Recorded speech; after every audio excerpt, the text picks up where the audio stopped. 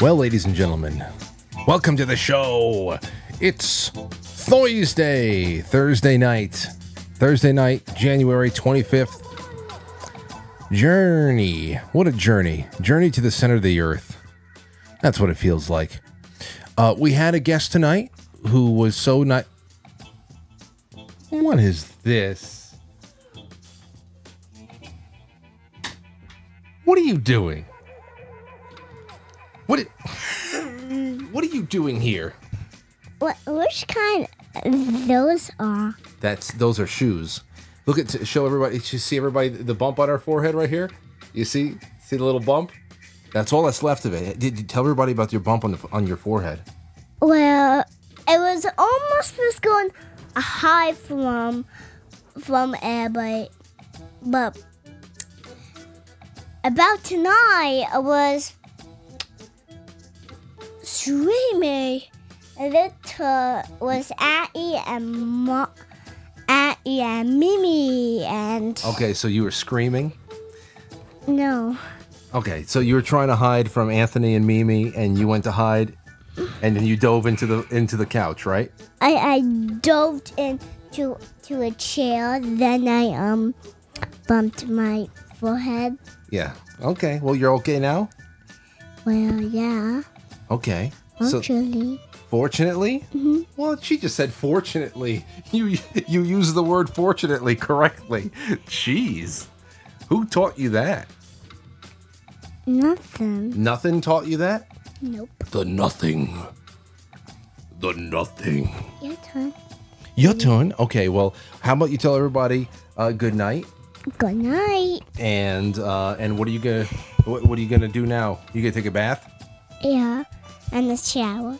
A bath and a shower? Mm-hmm. Okay. Well, everybody was very worried about you for your head, and everybody's very happy that your head is feeling okay. Okay. Say thank you, everybody. Thank you, everybody. Say thank you for your prayers. Thank you for your prayers. Okay. And I love you. Oh, you just made a lot of people's nights. Okay. So, is that all? Nope. Okay, here you can press one button. Okay. Here you can press one button. Which one do you want? How about that one? I don't know. Any of those. Any of them. Yeah. Oh, that didn't work. What the heck? Why aren't these working? These buttons aren't working for some reason. All right, well, listen. You go have yourself a good bath, okay? Thank you, and a shower. Have a good one. Maybe tomorrow I peek in your office. Okay. Okay, maybe tomorrow you peek in. Very important show. Bye-bye.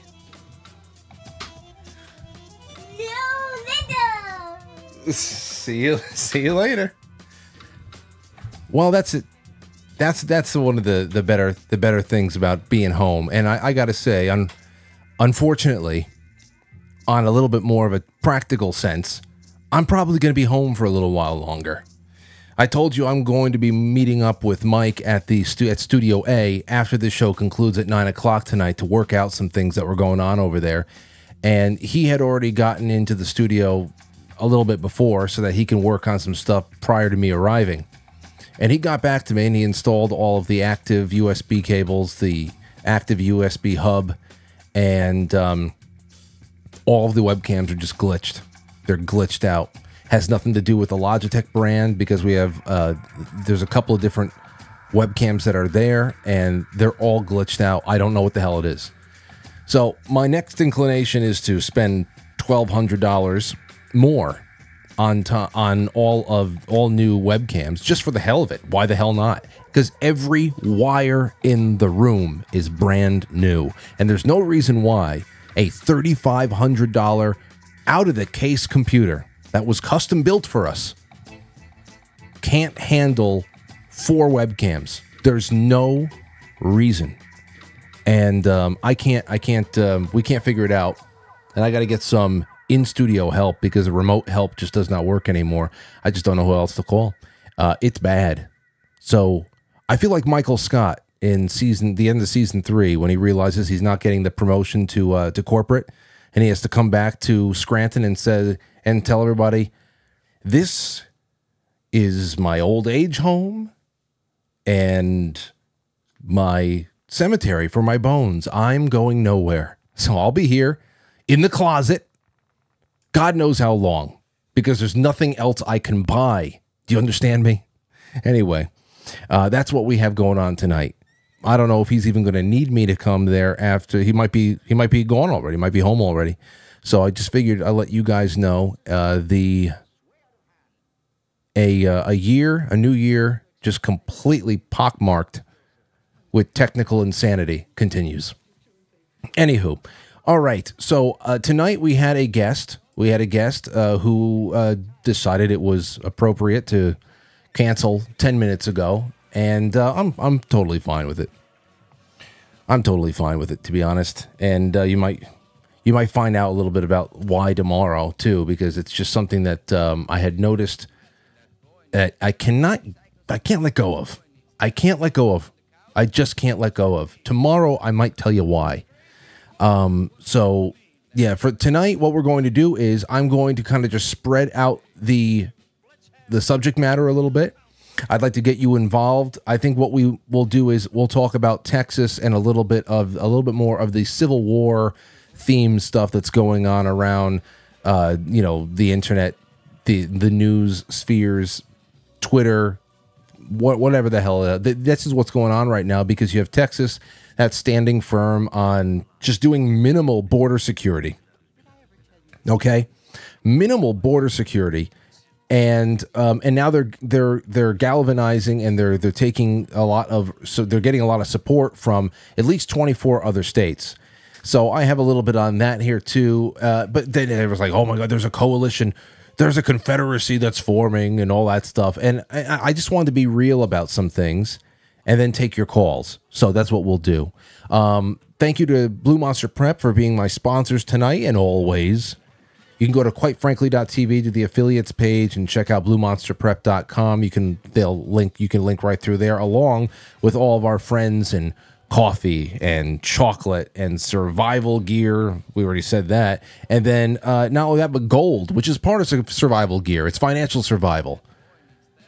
How are you going to store the value of everything that you worked hard for? Not necessarily that you're going to be able to go to a flea market and start dealing in gold coins. And it's just about how are you going to store value. If you can't buy land right now or something like that, it's good to go to quitefrankly.gold and get in touch with Tony Arterburn.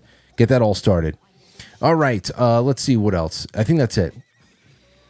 I appreciate you all for coming and for being around for the long haul. All right, so the number tonight that you should write down, because it's going to be important to have you guys and gals involved with the calling in, is 914-200-0269, 914-200-0269. Tomorrow night, we are going to be doing, and you got to go to the website right now, or at least write this down for later on.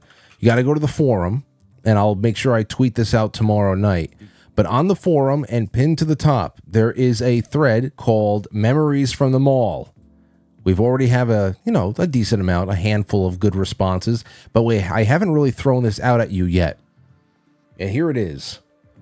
Go to quitefrankly.tv forum, and at the top, there's a show thread that says Memories from the Mall. And here's what I said here to prompt you. Recently, I went to a big, beautiful shopping mall in Connecticut that I had not been to in ages. There was barely anyone in there, though business lights were still on. The smell of the food court was still wafting through the air.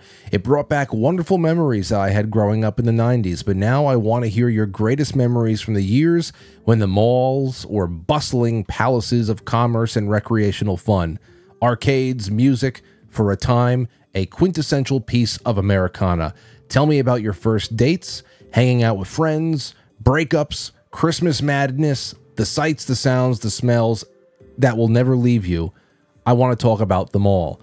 Not only will we be talking about your mall memories tomorrow night, we're also going to be having a good friend of ours return.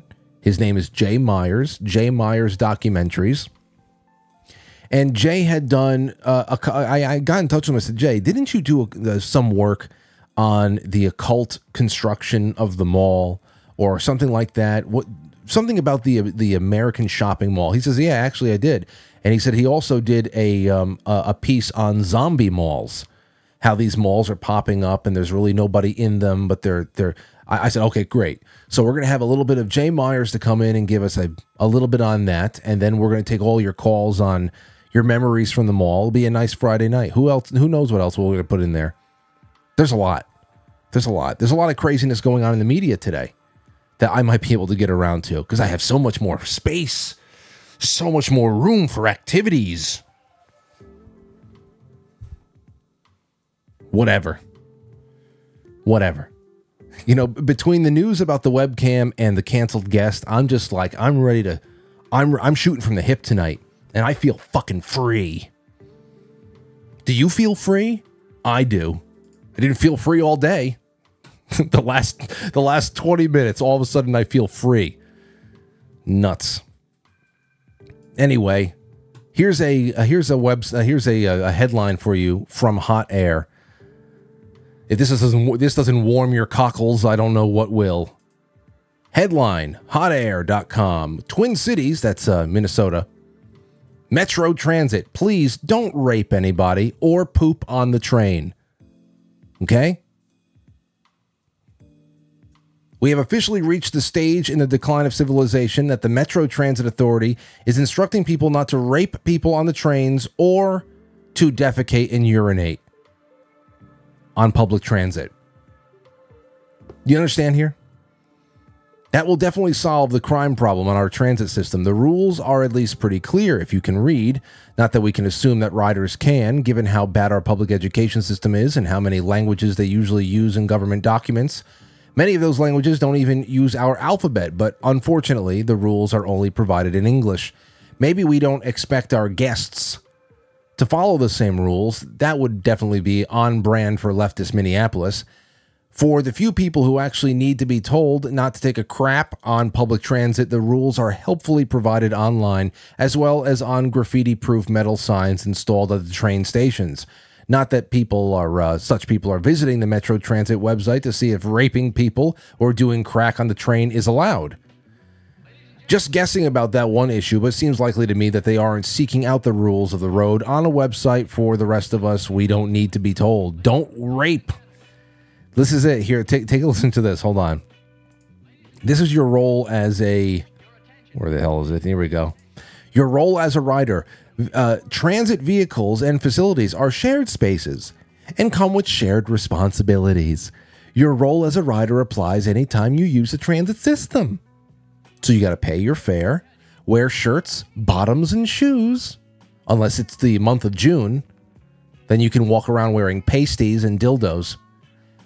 One fare, one seat. Your bag belongs on your lap, not taking up the seat next to you. And no manspreading either. No manspreading either. That's a mark of the patriarchy. Drinks must be covered. Animals must be kept in a carrier. Service animals are exempt. So all you got to say is that your Chinese box turtle is a service turtle, and then you can let it squirt all over the place. Illegal activity violators can be removed. Actions may result in added penalties. Interfering with operator, so you don't want to, grab a bus driver from the neck and blindfold them, and you don't want to do that. Unless, of course, they slight you in some way. Then you can assault them while they're driving, everybody. Vandalizing, disorderly conduct, smoking, threatening, spitting on others, please. Please. On this line, you can't spit. On the other line, we know of bus stops where spitting is totally fine and a civil right, but here, please. Pooping or peeing. This is not a public restroom, okay? But it may become a private one. And sexual assault, sexual contact without consent is forbidden here, all right? We know it's not forbidden on Fifth Avenue, but here we just can't handle it. You know why? Because that means for these people, it's mostly hear no evil, see no evil, whatever. It's out of sight, out of mind. The real thing here is that they don't want to have to interfere with a crime in progress. They don't want to actually have one of their employees intervene. That's the whole thing there. They don't want their bus drivers having to break up a rape that's going on because it's just very awkward. Very awkward. A lot of accusations can be thrown around there. Here's another weird one for you from a very broken, weird, strange creature from Hollywood. That's Robert De Niro.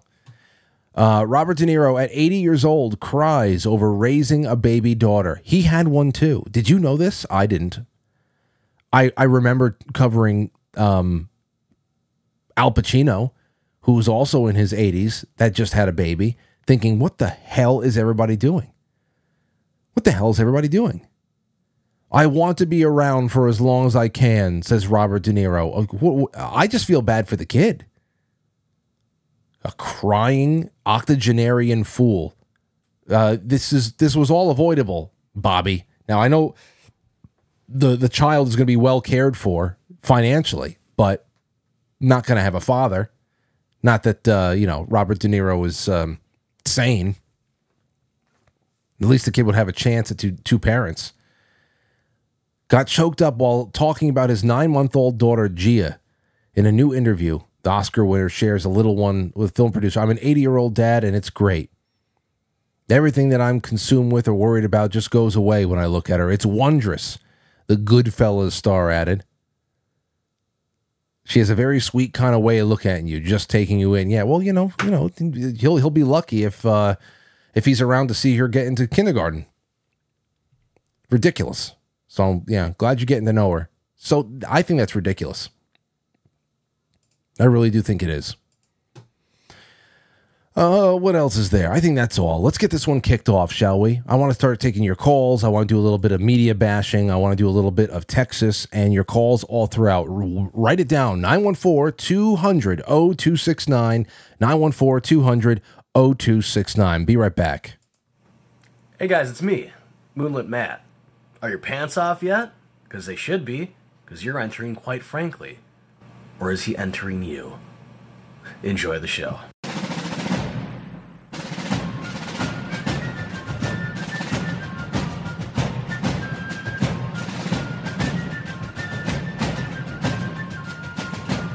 You let one ant stand up to us, then they all might stand up.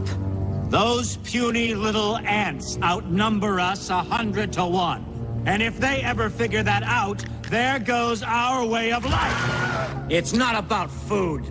It's about keeping those ants in line. That's why we're going back. Does anybody else want to stay? Let's ride!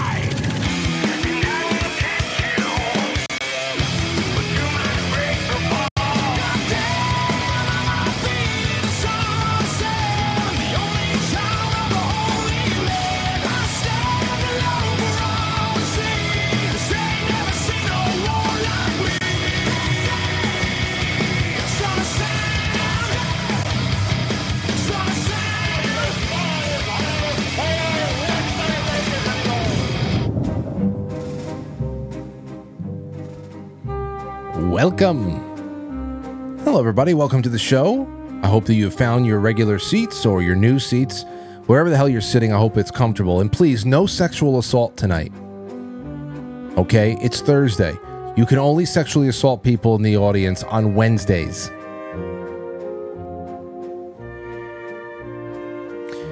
All right. So, here's the first thing I want to lead off with. Just because I want to set the tone and I don't want to have to abandon everything that I wanted to do tonight. And that is a story about ghost towns. Ghost towns. Now, I wanted to talk about, we'll do that in a second, but here it is, the headline from the Daily Mail.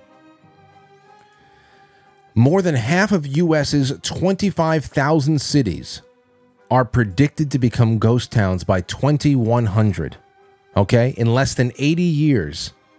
More than half of the 25,000 cities in this country are predicted to become ghost towns. Will your area be affected?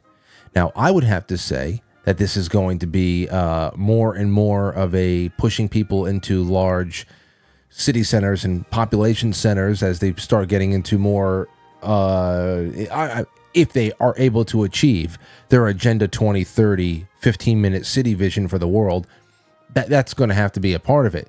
Also, there is always the coming and going of different industries. We know that the one of the main reasons why towns are just vacated and die over time is through economic reasons, especially if an entire town is supported, or at one time was supported, by a factory or anything, any kind of business that employed a sizable portion of the town and kept it all afloat. So they're saying here researchers used data from 2000 to 2020 to predict what 2100 would look like. In a severe scenario, as many as 64% of U.S. cities will lose population. City services will be impacted in unpredictable ways as local tax bases shrink. And 93% of countries face the threat of underpopulation by 2100. You got to be kidding me. Underpopulation by 2100? Again, does anybody out there, I don't, a lot of these people probably don't watch the show unless it's for opposition research, but anybody out there who walks around with that whole "this earth is overpopulated" chip on your shoulder, do you ever try to reconcile these things when you see them? Is there ever any cognitive dissonance? Does anything inside you ever say, that doesn't make sense? We're completely overpopulated. How could we be trending toward population collapse? Does it ever appeal to, I mean, does anything click? Half of the nearly 25,000 cities in the U.S. could become ghost towns by 2100, a study suggests. University of Illinois Chicago found that in a modest scenario, around half of the cities could lose up to a quarter of their resident populations by the end of the century. So here's what I want to know. Just by the standard of people who are out there in the audience, I would love to know if you guys live near a ghost town, if you live in a ghost town. Give me a call. Because I think that would be really something else. I was going to talk to our guest tonight about Centralia, Pennsylvania, which is a very interesting ghost town because it's one of those places in the United States that was taken out because of it's not a natural disaster. This is a town in Pennsylvania. Many of you have probably heard of it because it's a pretty famous story that exists on top of a gigantic coal deposit. You know, Pennsylvania is known for its coal mining, anthracite and all that stuff. I mean, it's a big time thing there. Well, Centralia, Pennsylvania, back in 1960, 1962 or something, one of the stories that I read about it is that the local government, they were, burning and incinerating trash. And they put it into a local landfill or something like that. And as they're incinerating trash, they have dug down deep, that the trash was actually able to set fire and ignite the coal deposits underneath. And that over the course of, this wasn't apparent to people at first. This is something that I've seen left out of a lot of stories with Centralia, Pennsylvania. If anybody lives near there, has any kind of relation or connection to the town, or a did you know, an anecdote, anything, please call in about this. Because one thing that I've seen left out about this is that they didn't really even know what was going on underneath the town until about maybe 10 to 17 years later, where local gas stations were refueling, and they would check the temperature of the fuel tanks underground and stuff, and they realized that the gasoline was maybe about 100 degrees away from combustion temperature, and that there was a coal fire that was raging about 300 feet below the surface of the town, and it's smoking everybody out.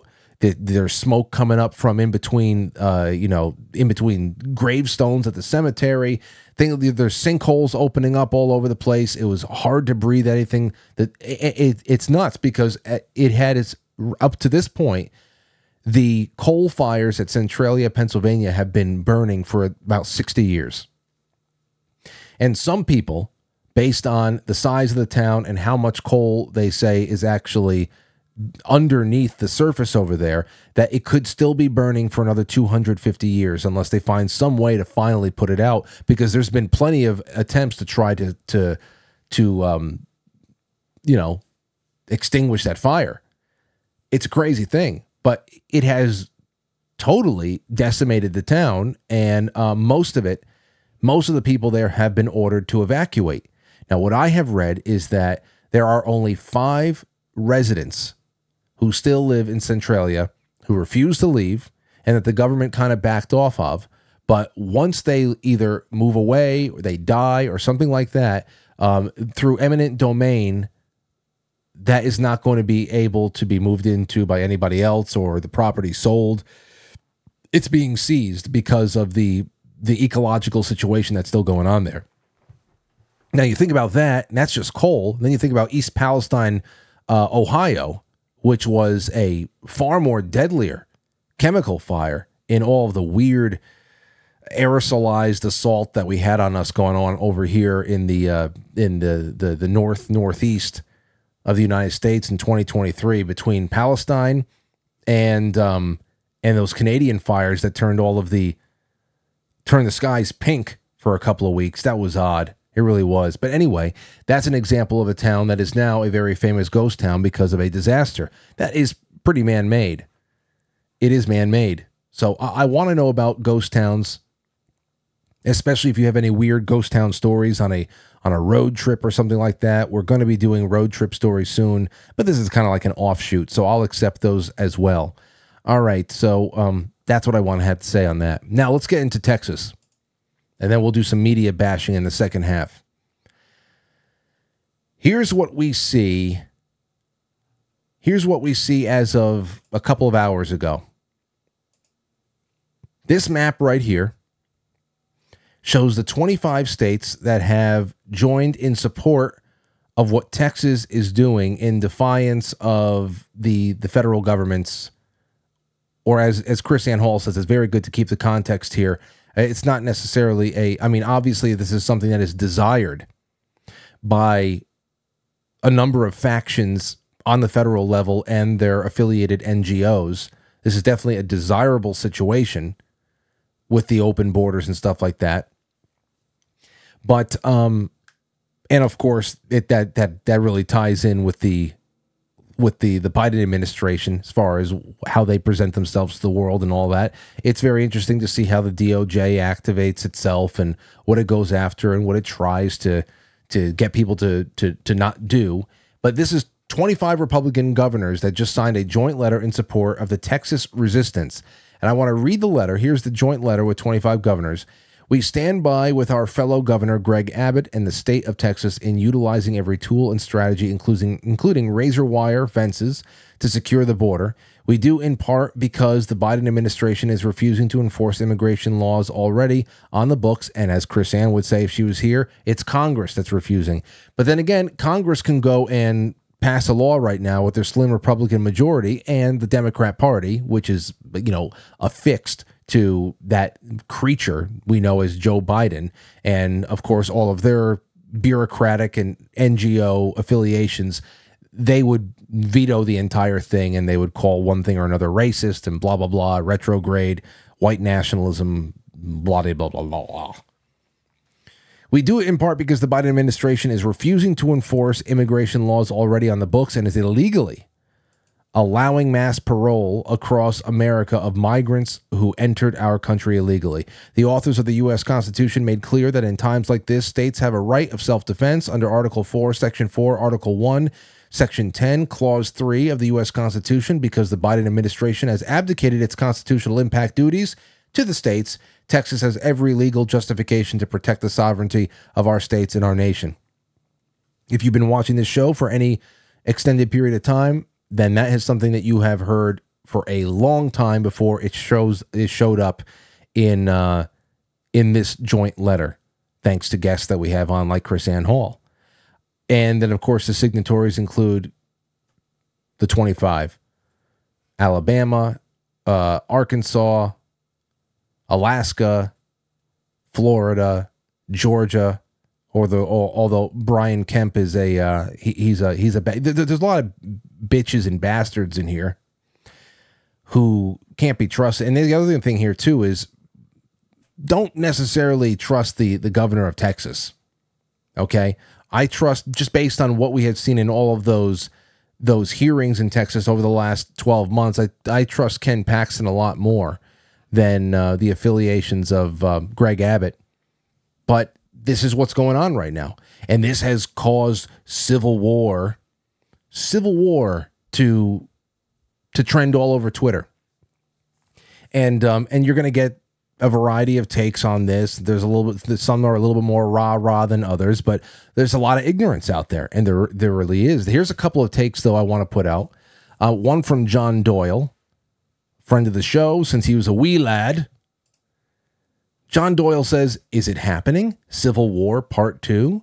While the theater kids call for blood, the swamp elders understand that they cannot afford to be seen sending federal troops to literally force the border open during an election where their guy is hated, and polling many points behind Trump, even if it means displaying what they believe will be a temporary weakness, which red states will certainly take note of and likewise adjust their conduct and boldness moving forward. The immigration is polling as the top issue for Americans. When Americans express anxiety about immigration, that means stop them. That does not mean, as Vice President Kamala the retard Harris recently articulated, that we simply need amnesty for tens of millions of people and more at the border to handle processing of tens of millions of additional people. There is no scenario where they win on this issue until they win forever because of their investment in it." Okay? And that's a really good point, when they win forever. Because amnesty, pathway to citizenship, is pathway to voting. And there is nothing about these people that have earned them a spot for something like that, especially when voting is tied into many, many trillions of dollars worth of budgetary theft. That's exactly what it is. All right. They're bringing foreigners in, not only to dilute the whatever's left of the culture, but they're bringing foreigners in as permanent dependent class so that the day that they can be legally able to vote, the theft will never be stopped, even though it doesn't seem like there's any stopping it right now. There's no scenario where they win, he says. Hold on. Let's see. Where they win until they win forever because of the investment in it, which will cost them political capital through the years, but will ultimately pay off permanently unless Republicans have the balls to do what their people have begged them to do for decades. This seems to be positive development in that direction. And the begging is deportation. Deportation and absolute 100% denial of voting rights. If there's any way, if somebody's going to stay, they've been here for a long time, whatever the hell, you want to give them a way to work, and have to hold American businesses to only hiring American citizens, people who are here legally or have been given special grants to work, that would be something right there too. At least there'd be that. My guess is that they're banking on keeping Trump out of office and reconsolidating their power over red states afterwards, and that they're willing to pretty much ignore the issue except for some lawfare rhetoric and bureaucratic nagging toward these states. Republicans need to pressure their leadership and to lean into this issue and keep pushing. We aren't taking the country back without solving immigration, and if we're off the blocks now, then the only choice is to go forward. So that's one stand. There's some stuff there I can get behind. I think it's pretty astute, but I'll let you know exactly what I said, because I don't very often write anything like this on Twitter. I usually save all my thoughts for the air, but what I will do is I will read you what I wrote. I said the following: Texas, because when you think about the Civil War scenario, because this is a civil war. Why? Because nincompoops are talking about federal supremacy, that there are states out there that are defying the federal government. That's an insurrection. That's a confederacy that's forming. It's a rebellion. It's not a rebellion if you know what the hell the American government was designed to do, that the federal government is subservient to the states that created it. Okay? Now, if you have been bitten by the Stockholm Syndrome bug, and you have just completely absorbed that bad education into your being and cannot look at it any other way, that's fine. Then maybe you got to sit this conversation out a little bit until the hurting stops. But this is the whole thing here. What would it look like? What would this civil war look like? And how will you know when we are really getting up on a scenario that is truly we're knocking on the door of something serious happening, something meaningful happening? Because really, when you look at this, where is the map again? When you look at this map of 25 states, the one thing that should be pretty out in the open for you, where is it? Here you go. The one thing that should really smack you in the face is this. Look at Texas, which is a border state. Now look to the left of Texas at the 3 other border states. Are they red? Have they signed the coalition? Are they part of the coalition of governors that have supported Texas in doing what the federal government is going out of its way to avoid doing? So even though it's like, yeah, go ahead, Texas, they're not all walking through Texas. You know, Texas is 1/4 of our border states. And it is the only of 4 states that is having just now in the top of the 9th inning, a semi-sane game plan put together about what needs to be done with these major entry points after millions and millions have already come in over the last couple of years. Okay. Like I said, this is the top of the 9th inning right now. And only 1 of 4 border states has had a semi-sane thought as far as how to mitigate the disaster. So always remember that going forward.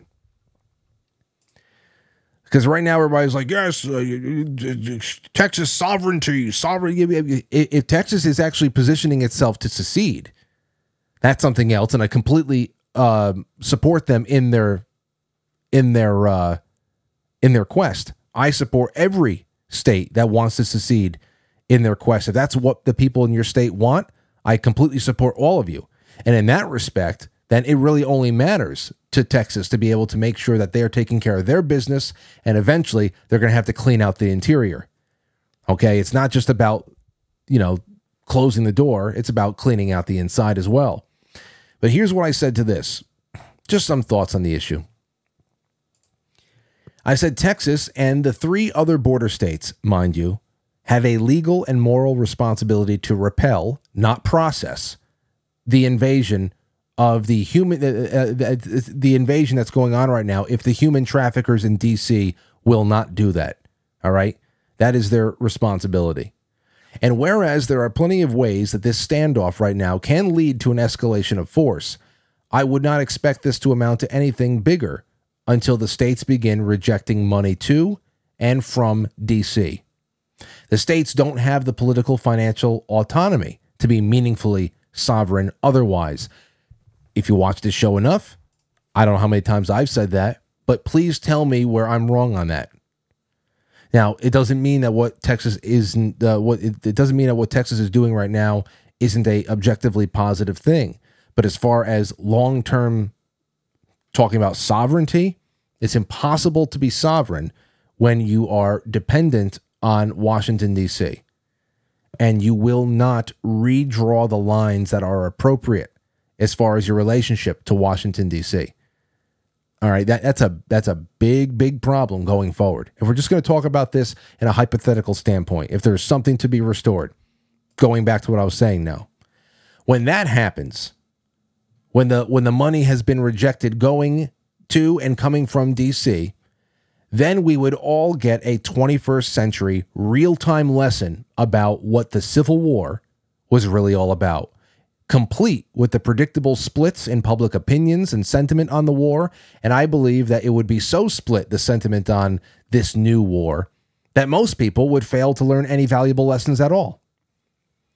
Because whereas Abraham Lincoln invaded the South to prevent Southern states from peacefully seceding, regardless if slavery was a stated purpose or not, we, 150 years later, we would find ourselves in a position to witness similar action against the states who would be merely taking measures to restore proper political distance from Washington, D.C. Okay? In other words, It wouldn't even take a formal secession movement to trigger a militant response from the feds at this point. And that is how toxic and out of bounds in virtually every and all matters that Washington, D.C. is. Okay? So you think about what the response in the 19th century was to a state, South Carolina, that voted to secede, which was deemed unsatisfactory by the feds. And then it was after that that marshaling of a grand army and an invasion that most of the other southern states were like, okay, well, this is something altogether different. Okay, now it's just about that's why you lost Robert E. Lee. Robert E. Lee was a Union man. He was Lincoln's first choice to leading the army. He wanted to keep the Union together. But when you see the invasion start into the South, that is not, is that a Union you want to be a part of? It's not a Union. So what I'm saying is what triggered that in 1860, a peaceful secession vote, that would be triggered today just by states like Texas saying, we want to restore proper political distance from Washington, D.C. No longer give money to things that are illegal and unconstitutional. We're no longer going to be listening to your activist judges, whether they call themselves conservative or liberal, like Chris Ann Hall said. They got to be constitutional judges. That in itself would trigger the attacks would be replete with 21st century psychological warfare, false flags, sabotage, provocateuring of all kinds. I said Ken Burns would be commissioned by the CIA to produce the Civil War Part 2 for PBS by this Christmas. That's the kind of stuff that would be going on. And that is when we would know that we were getting somewhere truly meaningful. Razor wire up in Texas, telling the feds to go pound sand. It is very, very nice. But if we're talking about let's go and get them, let's go and do this thing, then we have to talk. It's not even about national divorce. It's about national restoration. But see, we are so held down under the heavy hand of a tyrannical central government that was never supposed to be like this, that to restore what is properly American as far as our civic culture goes would be like breaking up the Union. It would seriously feel that way because that is how restrictive this form of slavery is. Okay? That's what it would feel like. And of course, their big $1 trillion, $2 trillion a year boondoggle would be over. Okay? They're going to have to go out there and buy a couple more poppy fields and churn out some more drugs. And, because they wouldn't just be able to take from us anymore. I mean, there'd be so much. It's huge. Anyway, that's what I wanted to put on out there. I want to take your calls on that. There's a little bit of Alex Jones over here talking about a deep state assassination plan for Biden. Did you see this? Hold on, let me put the number up on the screen. 914-200-0269. 914-200-0269. Take a listen to this. You can add this to the top of the heap. My mother never gets involved in politics. He's talking about his mother. Go ahead. She's a Christian and historian and really smart person, and she's just very private. But my mother, for 3 years, has told me they're going to assassinate Biden to bring in martial law because the Spirit has told her. And she's been very, very direct about it. And my mother is dialed in and does have the touch. But you can politically see all this and know that's in the cards, especially now because Biden's refusing to step down. And there's a lot of kooky psychics on TV and gypsy wagons on the side of the road. My mother and her grandmother were not like that. But I'll just tell you something, never been told before on air. My mother's grandmother in Dallas, Texas, was an extremely famous psychic, secretly, with the establishment. Okay. All right. Well, getting back to the Biden thing, there was like I said, there's a lot of ways that this thing can pop off. A lot of ways. And there's going to be a lot of sabotage, or there would be, especially if things actually started becoming a little bit more, I don't know, closer to really upsetting the apple cart. So I'm interested in seeing what this Texas thing turns into. Of course, if Texas is not successful in galvanizing support from the other 3 southern border states in doing something meaningful to repel, not process the invasion, then we can talk. Let's take some calls. 843, you're on the air. Who's this? Hey, this is Michael Edge. Frank, how you doing? What's going on, Michael? How are you? Hey, I'm from South Carolina, and I was just thinking about what you were talking about, the secession. Go ahead. Also that. Go ahead. And I think it would be a terrible idea.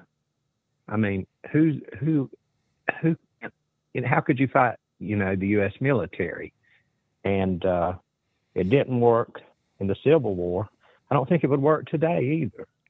I just think it would be something that the elites, the cabal, the deep state, so to speak, would take advantage of and usher in the new world order that all the presidents have mentioned in speeches since Poppy Bush, George Herbert Walker Bush, mentioned New World Order, and all of them have mentioned it except for Donald Trump. Of course, I don't trust him. I don't really trust anyone, but I just think it would be a terrible thing, and I think it would give them really what they want. They seem to be intentionally, it began with Obama, trying to undermine our rights, our Constitution, and it's just continued on. So I think it would play into their hands. Look at how Biden is destroying the nation.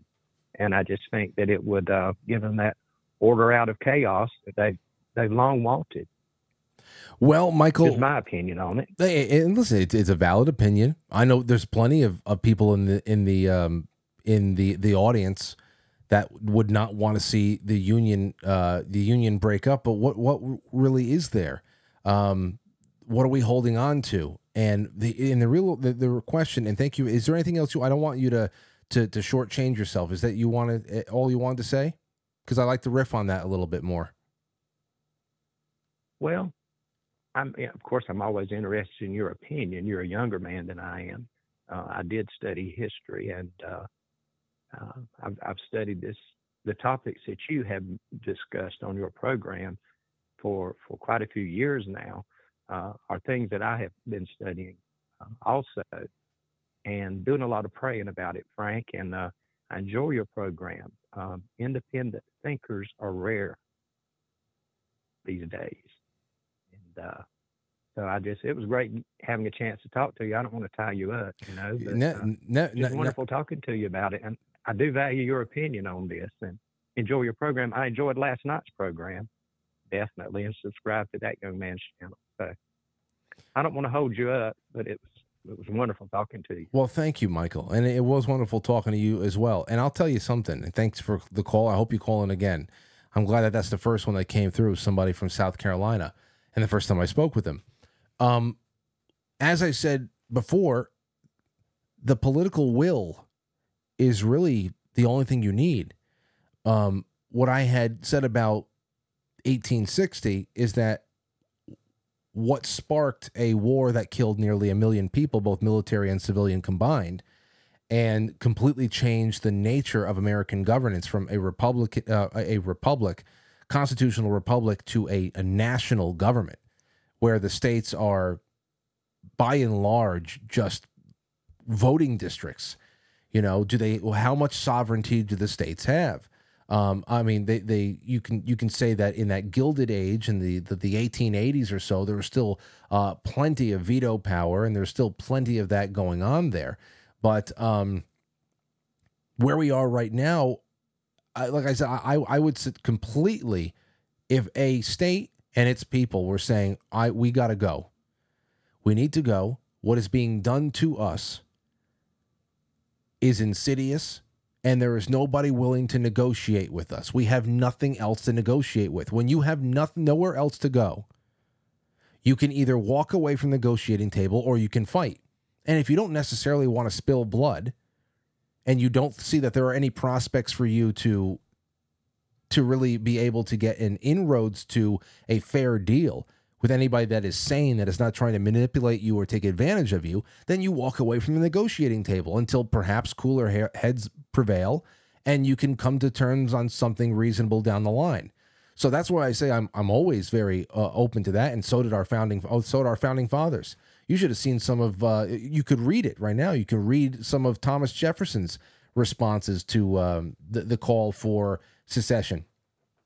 You know, most northern states said that they were going to secede after Thomas Jefferson signed the treaty that got us the Louisiana Purchase. When he finalized the Louisiana Purchase, that pretty much doubled the size of the South. Northern states were like, we're out of here. The representation of the South is going to dwarf us. And he was just like, go in peace. I'm not stopping you. That was the mentality of the founding generation, but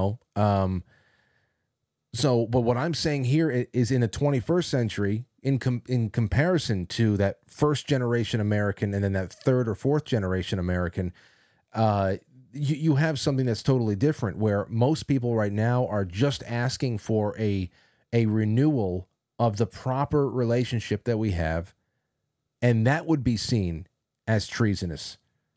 That would be, just asserting 10th Amendment rights and saying, you don't have authority over this.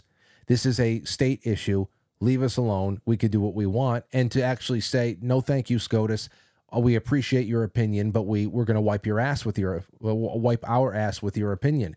That is being called treason by people who openly challenge the validity of the Constitution itself. I always say this. What the hell do leftists? What nation are they talking about when they say to which nation are we betraying? I don't know. I don't understand it. They never ever come out and talk about that because they hate the Constitution. And that's it. So that's what I'm talking about. What are we holding on to? What are we holding on to? The Olympics, the flag. You can't even watch the Olympics right now and have everybody there being a proud American. You can't watch the Super Bowl and have everybody there standing for they're going to play the black national anthem for the Super Bowl in a couple of weeks. It's like, what are we holding on to?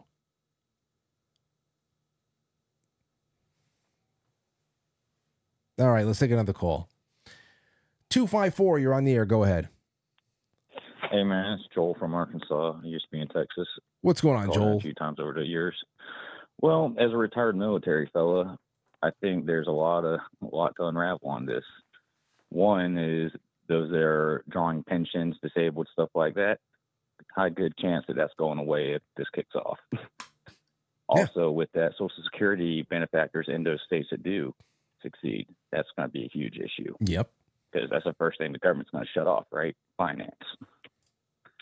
So I think that, I hate that we're going this way. And I've been telling all my friends, all my relatives, there's only three things that stops the Civil War at this point. Any one of these three can stop it. Realization that COVID was a hoax, realization that 2020 election was a hoax, and realization that the world is run by elite pedos. One of those three things could bring us all together and stop this crap real fast and in a hurry. Well, hopefully it's all three. I appreciate the call, Joel. It looks that way. I mean, hell, a lot of it's been trickling out just this month. Yeah, well, I mean, that's why I said before, and I'll read this. Is that all you wanted to say, Joel? I really appreciate the call. Yeah, pretty much. Like I said, I mean, people have to be understanding that I'm all about this, but also understanding that if you are drawing any kind of federal funds, that's going away. So how strong is your true resolve? I know where I stand. Well, yeah, I know. And let me read this part again. Here we are again. Whereas there are plenty of ways, this is my writing today, whereas there are plenty of ways that this standoff can lead to escalation of force, which you never hope so, but what any kind of media event, let's just say, at the border, in Washington, D.C., anything where the news cameras show up, the news helicopters show up, and they're able to paint the picture for America like they have done many times before.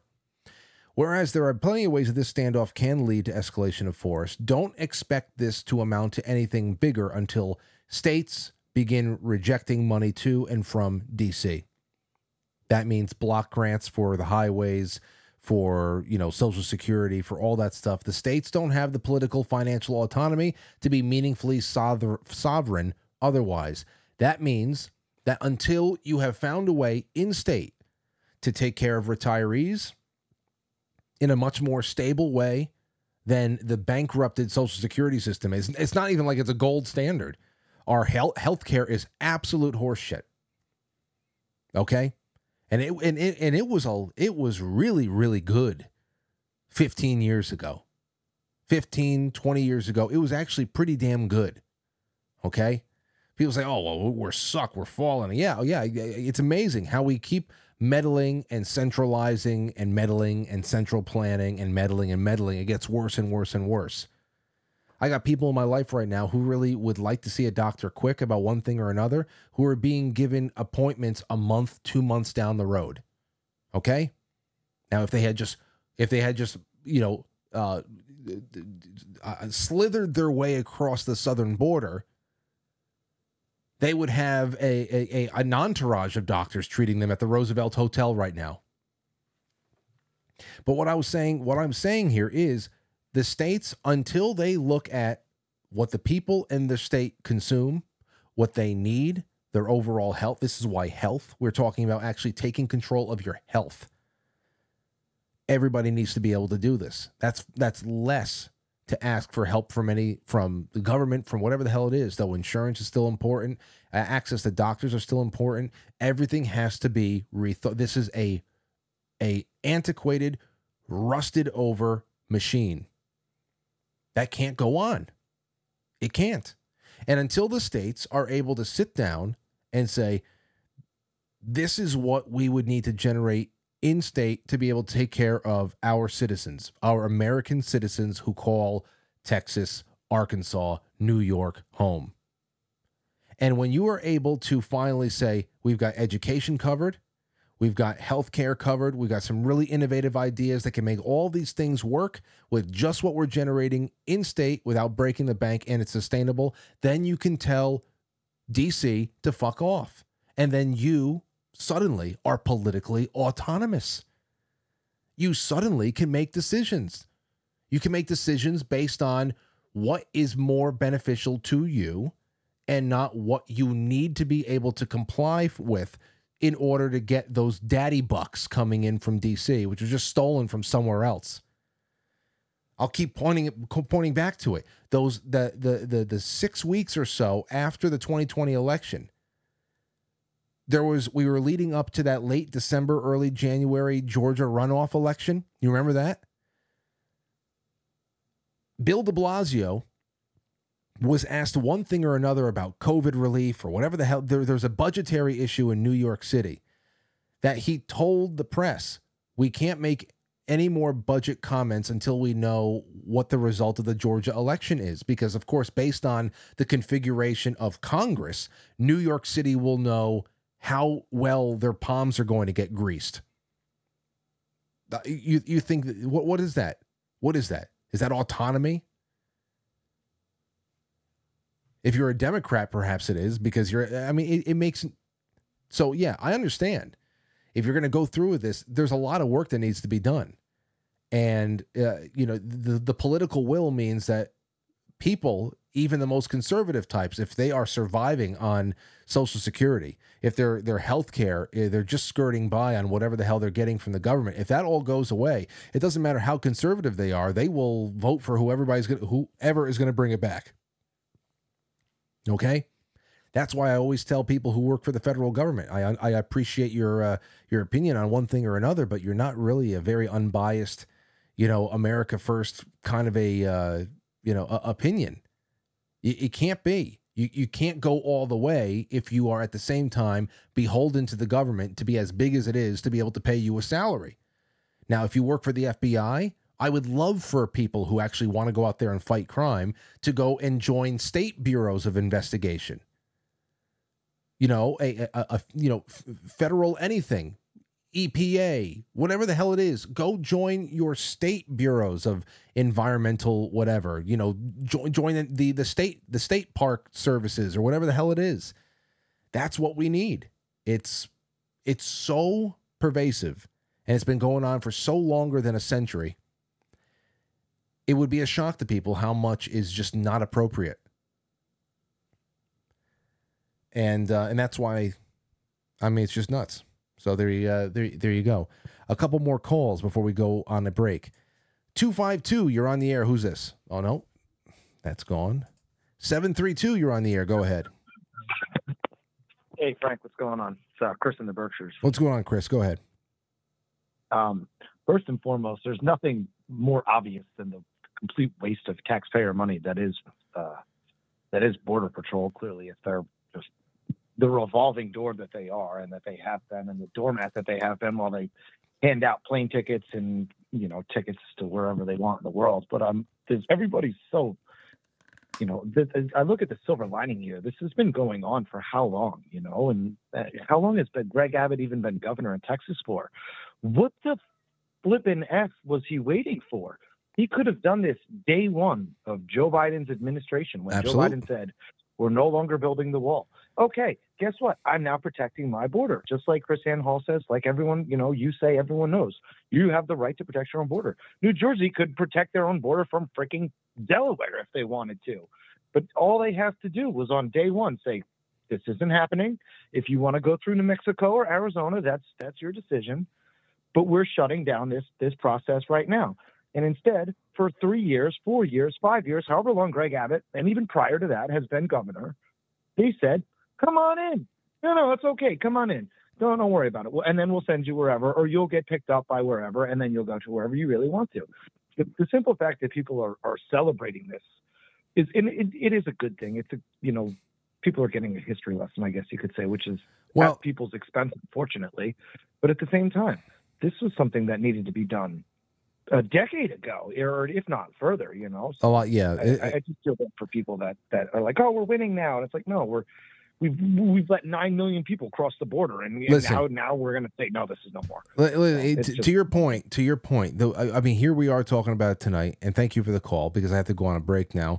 Here we are talking about it tonight because I had a guest that bailed, and because when we have recent conversations and old conversations that are at the time not really being done and now are becoming a little bit more mainstream, want to be able to compare notes to how we've covered stories, to how the rah-rah groups out there who are Johnny-come-latelys in many respects are just seeing things in very, very shallow right now ways. And there's a lot of objectively good things about it.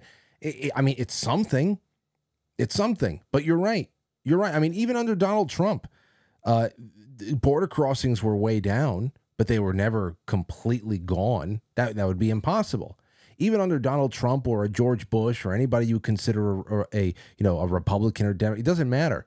If you see that people are coming across your border and the federal government is not providing anything that's adequate enough to stop it, it's your border. Texas, New Mexico, Arizona, California National Guard should have already been down there 100% blocking and plugging up every hole. And when they couldn't have a man there stationed with a gun, with searchlights, with everything else, and they should have been using modern technology, active denial, drones, everything to make sure that we are always knowing where there are people that are coming across, because you don't know who they are. Okay? I'm not very concerned about Al-Qaeda these days. Not very concerned about any of that stuff. But you just don't know who people are. Who cares if it's Al-Qaeda, or who cares? What's the difference between Al-Qaeda and just any sexual deviant that ends up molesting somebody on a playground, or somebody who comes and kills somebody in a DUI situation? That's what it's all about. We got our own problems. The native population is not going to be without crime or deviant behavior or anything like that. Why add more to it? So there's just so much more at stake. And nothing's happened. And mostly because, you have complicit, you have a lot of people who are absentee, federal and state. But then there's also a lot of things that are motivating people to come here. It's being promoted. And they know that there are services and resources that is being allotted to them or allotted for them. So it's tough, man. It really is. So it's great to see 25 states coming together to support the 1 out of 4 border states that is at least putting up some barbed wire. But what the hell, New Mexico? What the hell, Katie Hobbs? What the hell, Gavin Newsom? I mean, seriously, think about it. Think about it. Now, if you look at that map, we'll look at this one more time before I go to break. If you look at that map, where the hell is it? No, that's not it. Oh, where is it? Shit. I've lost it for some reason. Anyway, who knows? Maybe you can make a border around Texas, up over Arizona, just like almost like quarter off everything. You got to be able to, I mean, that you can do that. It's a very screwed up border, but at least you can just keep everybody in. I don't know. Anyway, we're going to take more of your calls in the second half. I hope you join me. Please come on over, quitefrankly.tv, pilled.net. The links are all over the place. I shared them before I knew that the guest was being canceled, but the links are still the same. Pilled.net, quitefrankly.tv. It's 2 clicks. I want to take more of your calls on this, and we could do a little bit more. We will be right back. That's not what I meant to do. Not what I meant to do at all. All right. I can't believe that this is going on with the computer at the studio. This is going on in the back of my head. I'm thinking about all the things that I got to do. All the people I don't know who to call that I have to call now. I got to find somebody to call. That's where I'm at right now. Do I have to call the Geek Squad? Like, seriously, what do I do? Anyway, we'll be right back. Again, I screwed up. Where's my mind? The rest of the show is available exclusively at pilled.net. Follow the link in the description of the episode, get signed up, it's that easy. Or head on over to quitefrankly.tv, just press play. No paywalls, no censorship, no strings attached. So head on over, quitefrankly.tv, powered by Foxhole, and pilled.net.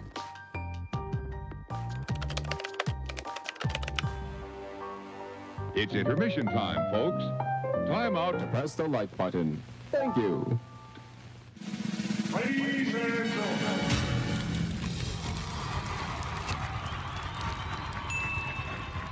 Welcome to intermission. We'll be right back.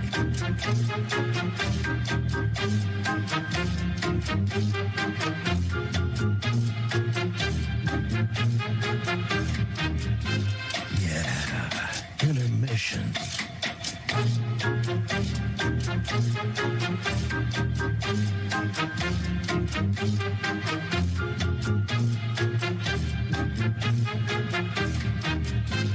Yeah, intermission.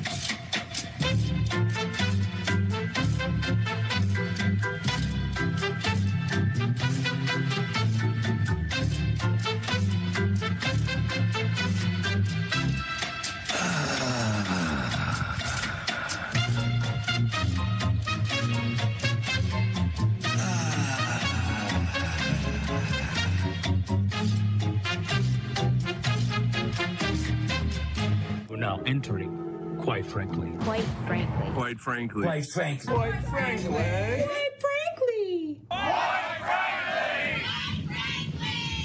Quite frankly. Quite frankly. Quite frankly. Quite frankly. Quite frankly. Quite frankly. Quite frankly. Quite frankly. Quite frankly. Quite frankly. We all support quite frankly. Not quite. Quite frankly. Let's go, Brandon. Quite frankly, in Roma, Italia. Quite frankly. You going on Frank's show tonight? I want to get a Coke. Can I get a Coke? So everybody watch, quite frankly, with Frank.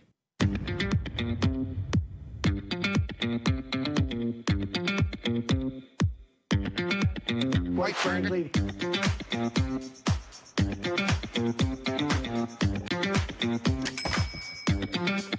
How dare you?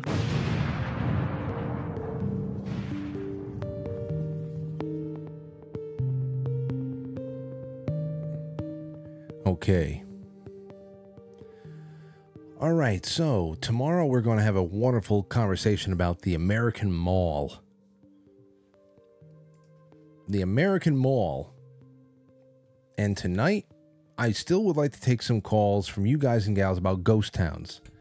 So I know that I've gotten a lot of people riled up about what's going on in the news and the constant talk about civil war and what the hell even means.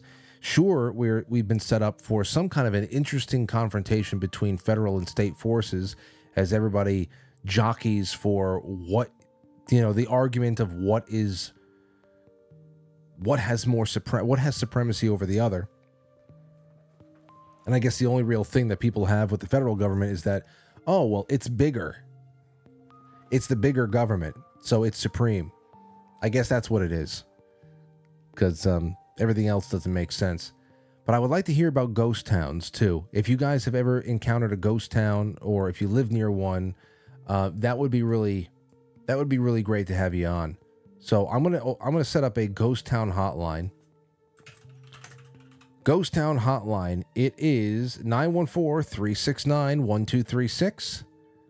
Call in if you are near one, you live in one, or your town is about to die.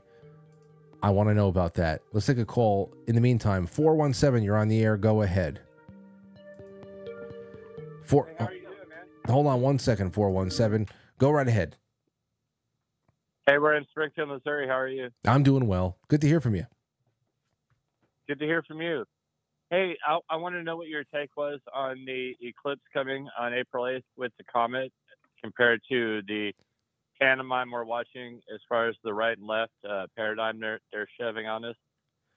Do you have any take on that? Well, I was looking out for it. I mean, the April 8th eclipse, that's going to pass right into the upper part of New York. I was actually thinking about whether or not we can get out there to observe this damn thing. But as far as it being on this year, and now, what about the comet? I have not seen anything about a comet. Well, this comet is coming with it, and obviously don't take my word for it. It's a comet that I personally see something in the night sky about every night. I don't know how it is from New York with the light pollution, but there's definitely something coming. This is the X eclipse comet. Coming with the X eclipse is following all the other X's, and then we got stuff like all these elites building their bunkers now. It's like they know something we don't. Like Dennis Quaid said on was it Tucker Carlson the other night? I think there's a lot of merit to that, and I've been studying it for a while. What do you think? Well, I'm looking at it right now, and it said the Devil Comet. Is that what they're calling it? They're calling this comet the Devil Comet. Yes, they are. And what worries me is it hasn't even hit any type of mainstream news yet, how big this thing actually is. I mean, people have been talking about this for weeks. I think it's compared to the 1811, 1812 New Madrid earthquake with Tecumseh's comet or Napoleon comet that I believe cataclysm and mud flooded back then. I think they know something we don't. That's just my take here from Springfield, Missouri. Well, this is why I asked Jeff Harmon the other night about what's going on. It's one thing to say, well, hey, if we look at these solar cycles, or if we look at the elliptical motion of the planets around us, and we kind of juxtapose that with history, and we absolutely see, how do people act? How are people who are out there trying to plan the next war? What are they doing to really take I was watching, I don't know if I think H.G. Wells said a lot about this in the predictive programming that went on before then. I'm almost under the fact that we've only been around since 1811, 1812 when the New Madrid earthquake happened. It seems to me that's when the orphan trains popped up. That's when all the asylums and all the architecture we can't build anymore. It almost looks like that reset is almost in shift with this one, so to speak. Well, it's something. It's interesting to consider. And thank you for. And who's this again? My name's Lane out of Springfield, Missouri. Here with my buddy and cousin Zach, and we love you guys. I'm a J6er. Hey, Frank. What's going on there? Now, when he says he's a J6er, what does that mean? Well, he was there on January the 6th at the Capitol. Yes. Here, Like, I'll let you. Here you go. wait. Are you sure? Is he sure he wants to say? Is he not going to say anything that gets himself in trouble? Is he? Oh no, I'm fine, man. Why you? We love your show, man. I love your show. I watch it all the time. I can't believe this is the first time I ever called in, and Yeah. it's the first time I ever got through. You were there on the 6th. I mean, we had a who the professor was out here. Yeah, oh yeah. So I have out at my place, we did a January 6th retreat. I've got a 60-acre farm out here, and we have a big barn that we do events in. And we had for the last 2 years, we did a January 6th retreat where we had January 6ers, and we had Professor Clement and David Summerall's been out here. And just lots of Need to get you out here. January 6er type people. You're talking about people who were at the speeches and stuff that day, or people who have been prosecuted, or people who are. I hope you're telling everybody, hey, if you're on the run, come out here. That would just be silly. Oh no, it's just an event to sort of raise awareness and just fundage for all the Okay. Mostly that were in prison, Right. that are in jail right now. So a lot of their families, mothers, girlfriends, wives, etc., were out at the event. I didn't actually. I hosted the event. I did. I got you. I got what you're saying. I understand what you're saying. That I guess any kind of social event that people can put together these days and feel connected to something and comfortable. That's good. And maybe I'll be able to stop by sometime. But I hope you call in again soon. As you can see, it's not that hard, and you might just get through. Yeah, man, that's really cool. That's really cool, man. We love you to death, man. Yeah, Well, just keep doing. Well, I love you. Love you too out there in Missouri. You guys are fantastic. I'm looking at this devil comment though, which is incredible because right now, of course, we're reading Lucifer's Hammer, which is about a comet that strikes the Earth head on, and that is what our January book club is all about. It's not often a bright comet is near the sun during a total solar eclipse. On April 8th, 2024, catch Comet 12P Pons Brooks visit to the system. That's what they're calling it. Pons Brooks visit to the solar system. On April 8th, 2024, all eyes will be on the eclipsed sun during totality. After all, it's the main attraction. But as the sun is blotted out, darkness will fall during the day, rendering more than just the solar corona visible in the sky. Stars and planets will appear, lighting up amid the false twilight that occurs during the total eclipse. Several of the brightest stars and planets will come into view, and one special visitor, Comet P. Pons Brooks. That's right, bring your binoculars along during the solar eclipse, and that's going to be up near us. I know that's where the path follows, of course.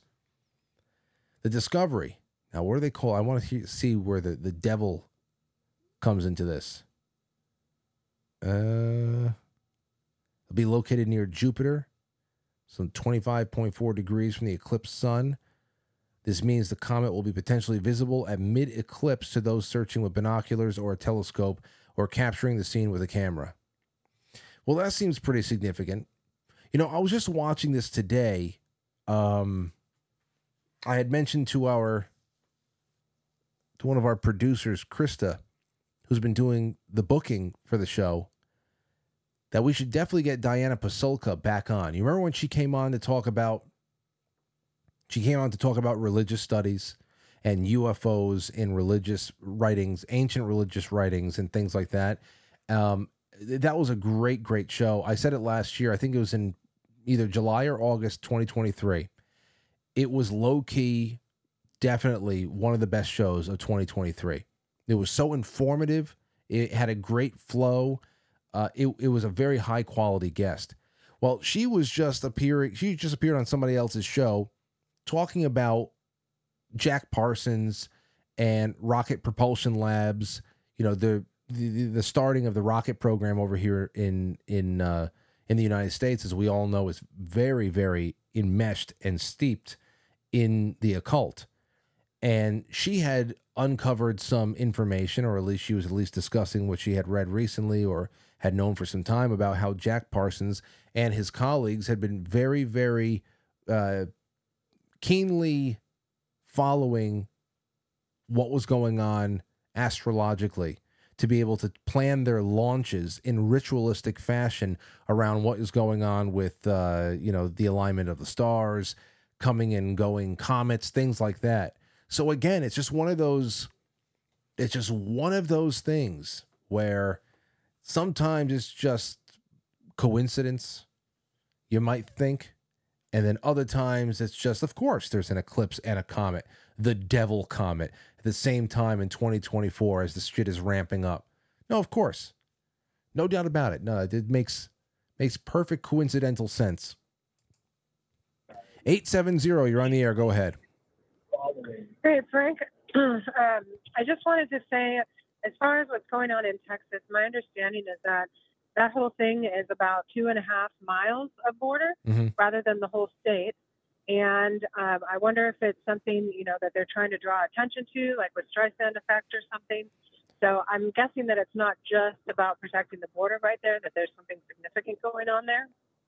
At that specific 2-mile stretch? That's my guess, right? So why is the federal government making such a big deal over this 2.5 miles down in Texas? Why that specific point? And I think there's got to be something more than, just, razor wire. I think we're supposed to be looking at it. So. Okay. Well, it could be. And then it could be something like, at the very least, it could just be that it is, because isn't it Eagle Pass what they're talking about? Is that the place? Shelby Park in Eagle Pass. Yeah. It could just be that it is some of the highest tendency for people to pass. It could just be such high traffic that it has become significant in itself. But you could be right there too. There could be something else as well. Yeah. And just real quick, I know that I've seen the branding of the whole Lone Star, revolution, or whatever they're calling it online right now. But honestly, the federal government is the one out of line here, and I think we should call it the Fed Boy Revolution. That's all. Yeah, I'm telling you, it's a lot more appropriate to call it that. Thank you so much, my friend. Love you, Frank. Have a good night. You too. You too. It's just constant setup for conflict. That's what we have. 530, you're on the air. Go ahead. Yes, I'm sorry I'm not listening to you. A friend told me to call you and tell you about my Panama story. What? Panama is building a bridge from Panama to Colombia through the Darien Gap swamp for the illegals, so they don't have to be hindered by snakes and gators and all kinds of stuff. And I'm totally surprised that nobody is covering this, and I am trying to get it out in the news. So are you comfortable telling us your first name, a nickname, anything like that? My name is Jan. Okay, so Jan, do you live in Panama? How do you know about this? I used to live in Panama. I have a very dear friend that still lives in Panama at this time. And she heard this from a gentleman's name, Matt. I'm sorry, I don't know his last name, that is at the edge of the Darien Gap on the Panama side. And this is a cement bridge.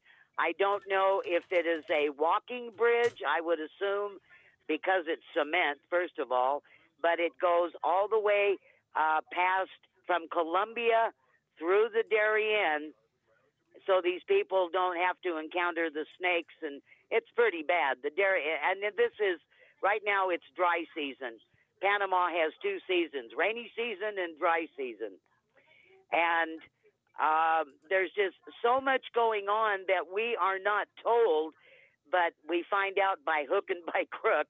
And these camps that have been set up all the way from Panama up to the U.S. border with Mexico, where these people stay. I mean, when you look at the photographs on television, I wonder if people notice the clean T-shirts, the brand new tennis shoes, the cell phones. This is taxpayers' dollars that are providing this for the illegals. And please don't misunderstand me. I am not against immigration. I want people to come to this country, work hard like we all do. I don't want them to do it illegally.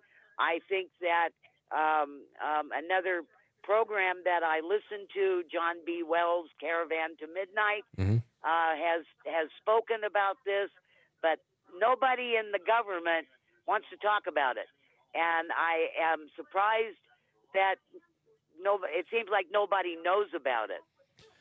Oh, they know about it. They know about it. But, you know, for you and I, there are, and Jan, thank you so much for calling in. I'm looking at this now, all the reporting that's been done on the high traffic at the Darien Gap.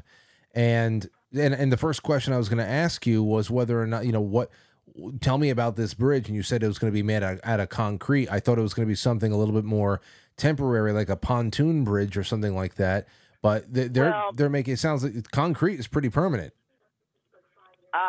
Well, yeah, this is part of the migration that the world globalists, they want to invade our country, and they're doing a very good job at that.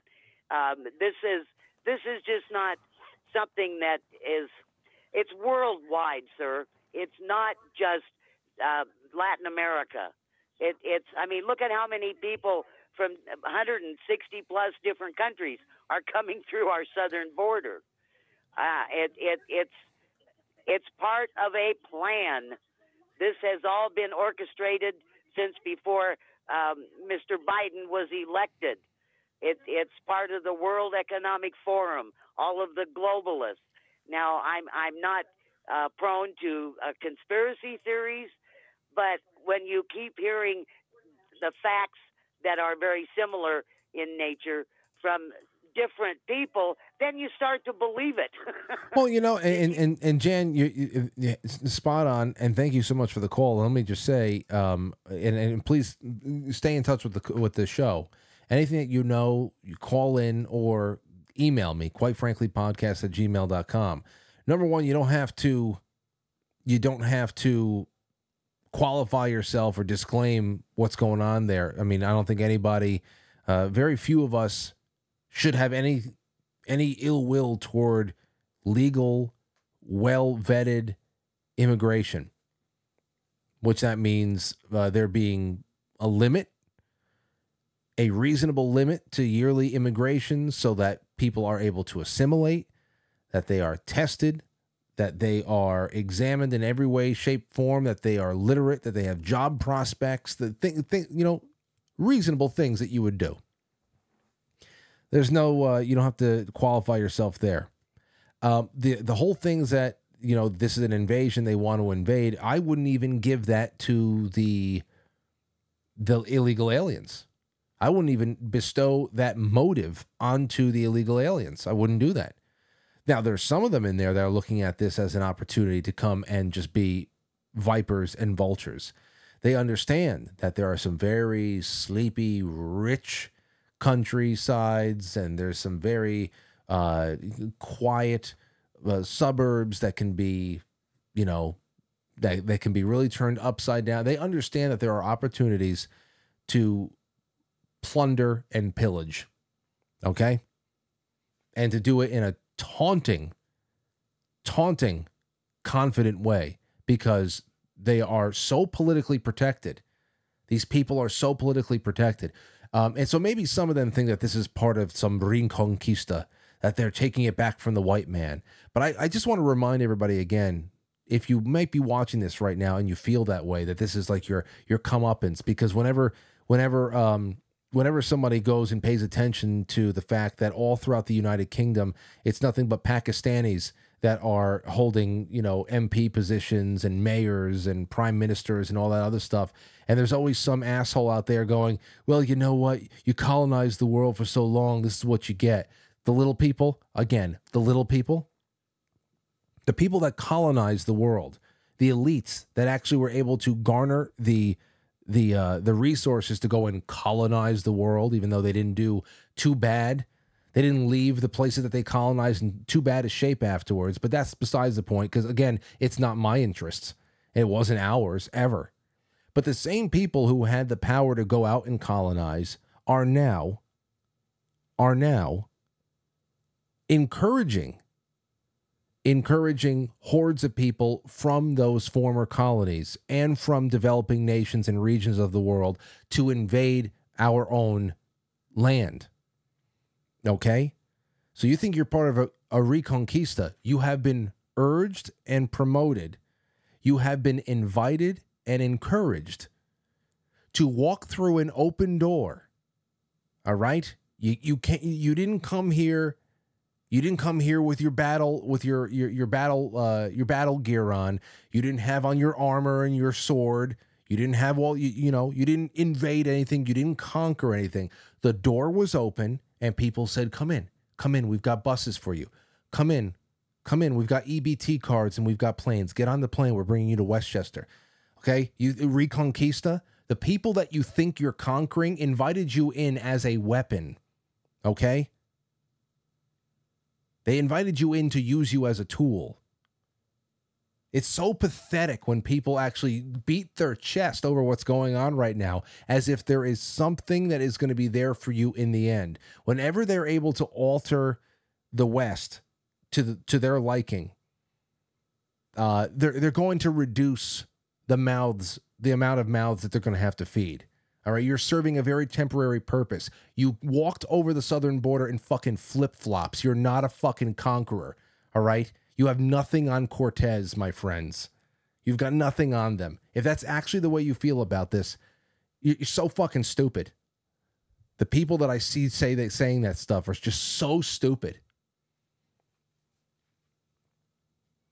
Anyway, all right, let's take another call. 713, you're on the air. Go ahead. Hey, Frank, this is Swish in Houston, Texas. How you doing? Hey, what's going on? Good to hear from you. Hey, man, I got some bullet points as usual. Go ahead. Apparently, that lady that called in and said that her friend told her to call. Yeah. I guess you don't have the internet. That's how she's not watching the show or something. Well, But, I think she's called in before. Alex Jones. She's definitely. I think we've gotten a call from Jan before, but yeah, that's first of all, it's not the first time someone's called in and I actually have been watching the show. It just happens to be that she had something relevant to say. Yeah, but InfoWars and Steve Bannon, they've been covering that bridge and those camps. So the UN's paying for all that stuff. That's a thing. So we're basically paying for all that stuff. Yeah, they're building bridges and all that stuff. It's crazy. So she's right about that. By way, Michael Yon has been covering that pretty much every day on Alex Jones and Oscar Blue and Ramirez. Same thing on InfoWars. He does a daily update from down there. Yeah. Yeah, and like Chris Ann Hall said the other night, the way that is all paid for, it's not necessarily like an act of Congress or anything like that. It is through Catholic Charities and other initiatives like that is how they're able to be low-key, private streams of money. NGOs. Yep. Well, my next point, it was Chris Ann Hall, because remember, you had her, not the last time, but the time before, she was talking about succession, and she said it was basically impossible. Remember?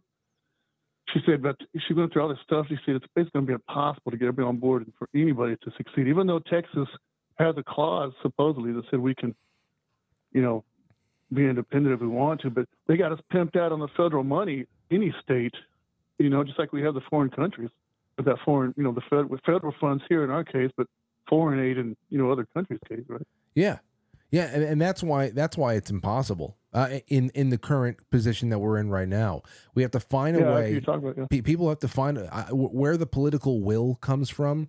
It has to come through education and also realizing that there's a massive amount of work that needs to be done if you're going to somehow make this so that you even have the ability to succeed. You have to first become independent from the place that you want to break away from. How are you going to be able to break away from the United States, the general government, when you need hundreds of billions of dollars to provide health care and food and other kind of services to the people of your state? You can't do it. You can't do it. Federal, yeah, just like Indiana and Mississippi and Alabama and Louisiana, they're kind of poor states. I don't know if they could, I don't even know if Texas could swing it, to be honest with you. We have to pump out a lot of oil or something, you know what I mean? Yeah. Even for us to do it, because I got everybody pimped out. But I saw in the chat that somebody was saying it's scary that the cartels were in all 50 states. They've been, if you have drugs in your state, I don't care where you are, you've had the cartels involved for the last 25 years. Because I used to work at FedEx in El Paso as a supervisor. And they used to bring the dogs every once in a while. This is back in the early 90s, right? And early mid-90s and 2000. I left in 2012, so I retired. But they find cocaine not just in individual boxes, sometimes trailers, and the drivers were in on it. And I'm pretty sure that it's still going on right now. You know, it's a little more high tech and stuff, but it was just crazy insane. I worked in Tucson and I worked in Phoenix and Tucson for a while also, and it was just a nonstop cocaine war that nobody really knew about. That's where all that stuff came from. Not so much Miami back at that time. It was coming through there. You know what I mean? Yeah. Yeah. And just remember that show Ozark. That was about the cartel also. Remember? Absolutely. Yeah, no, I get you. And it isn't just like you said there. It's not just about, are you on the southern border? It's all over the place. It really is. Yeah, it's been so long that I mean, people. Yeah, like that one caller said, this is good to kind of wake up. It's pretty cool to see the support. So maybe we can get some traction, and you know, I'd love to swing it if we could, man, because everything's just so out of whack. But well, let's see. And to your other point, thank you for the call, my friend. To your other point, here is, let's see. This is usafacts.org. I'm going to have to kick around a little bit more, but it is from 2023. In 2020, the U.S. government provided over $1 trillion to state and local governments. $1 trillion to state and local governments through federal grants after adjusting for inflation. These grants made up a quarter of states' total revenues, funding various essential programs like healthcare, education, social services, infrastructure, and public safety. And remember, once the grant money, the block grants, they get to the states have discretion to use the money however they'd like. Okay? So you can give $1 billion to a state for, paving parking lots, and they can take 500 million of that and give it to, human services for taking care of illegals in a migrant camp somewhere in a converted gymnasium. Okay? So let's see here. Federal aid to state and local governments has risen since 2020 due to the pandemic's impact on healthcare and social programs. How do states receive the funding? Of the more than $1.2 trillion in federal government granted to states in 2022, most went toward healthcare programs. That's it. Medicare and Medicaid and CHIP, $609 billion. Other programs, $222 billion. Transportation, $116.6 billion. And it's just, and now here you see federal grant money varies as a portion of state and local revenues. Here you go. This is what you would have to look at if you were in the business of actually finding a way to make your state autonomous again, politically and culturally autonomous, where you're not going to accept federal curriculums of nonsense in school because you need the money for school. Where is it? Window capture. Boom. Here you go. This is the percentage of total state revenue from federal government grants in 2020, and it's gotten a little bit worse since then. New York, 21.1%. Louisiana, 33.4% of its total spending is subsidized by the government. West Virginia, 34.1%. 17.8%, California. 20.5%, Texas. 33.9%, Alaska. Montana, 32.1%. Wisconsin, 16.1%. I mean, this is, if you were looking at all of this, you're saying, how the hell am I getting myself away? Federal funding per capita by state, I mean, it's all here. It's all here. And this is a couple of years outdated too. So that's the gap between freedom and slavery. Well, it's the gap between the door opening to opportunity. Because then you have to walk through that door and you have to have the will to say, no, thank you. And you have to just pretend that the Freddy Kruegers in DC don't exist. That's exactly what it's all about. All right, we'll be right back. We're going to go on a break. You're listening to Quite Frankly.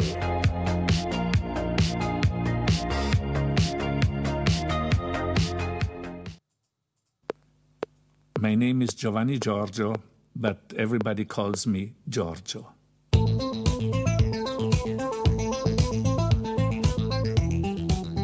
Welcome to your Perpetual Health Minute, brought to you by Quite Frankly.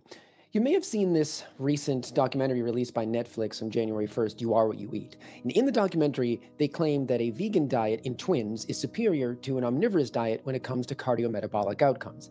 Now, it's based on this study, and there's so much wrong with this study, I'm going to have to do an entire video. But let me give you the highlights. First of all, the study was only 8 weeks long, so it can't show long-term effects. Second problem, they only measured a primary outcome that they knew would be manipulated by a vegan diet, specifically avoiding secondary outcomes and not discussing them that had contrary findings. And why would they do this? Well, the lead author is a self-proclaimed vegan, and he's funded by companies like Beyond Meat.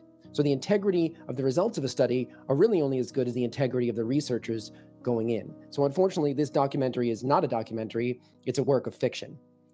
If you like this video, please follow the new Perpetual Health Rumble channel. You can also find us at perpetualhealth.substack.com, where we're going to do a lot more on this in the future. But for now, thank you so much for watching, and back to the show.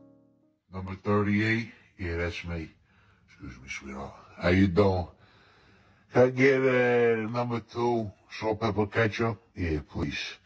And then can I get a half a pound of boar's head oven gold turkey, 3/4 pound of Genoa salami? Can I get half a pound of the yellow American cheese? What's that? What? Oh, you don't have the yellow American. Yeah. White America's fine. Yeah, that's okay. Yeah, that's gonna be it. How much? Yeah, no problem, sweetheart. Thank you very much.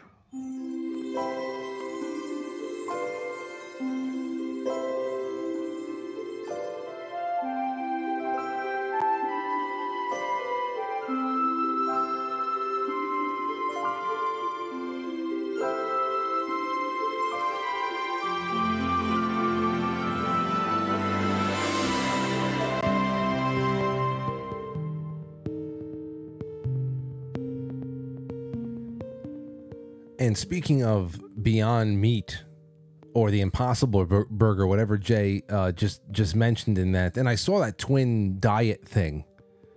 I haven't watched it, but I should have known. You know what you remember the last time we were talking to, one of the last times we were talking to our buddy Aristophanes Revenge? The first time Aristophanes came on, he talked about the little ways that we can rebel against things like Beyond Meat, the Beyond Burger, the Impossible Meat shit.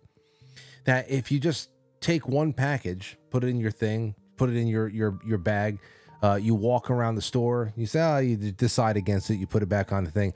That right there, that little kind of protest would force the store to throw it away. And that little by little, you would see so much waste and waste and time spent trying to restock product that is not getting into anybody's bags because it's just being thrown away. We started seeing that the Impossible Meat statistics were incredible, that nobody was buying them, that they're on sale all over the place. But the people who are trying to push this fake meat bullshit onto everybody, they are so over the top. They need to push this into people's refrigerators that they're trying to subsidize, give it away for free. They just want people to eat it, hoping that somebody will say, this is great, I want more. We covered how that was a business that it was already just tanking. It is losing money. But of course, like everything else in this country, in this world, that is a bad idea that the elites or powerful interests that are looking to manage and change human behavior, normal human behavior, normal human diets, they don't care how much money they lose. They're going to continue to put every resource they have behind it as if they have unlimited resources standing behind them. Case in point, Disney. Disney does not care how many billions of dollars it loses. It's going to continue to push that terribly toxic message about feminism and LGBT children and all that other stuff. They don't care how much they lose. It's just, they love it. They love this, but they're it's like compulsory behavior, and they're hoping that it's just going to stick. It's being rejected, soundly rejected, but they continue on anyway. Same thing with the meat.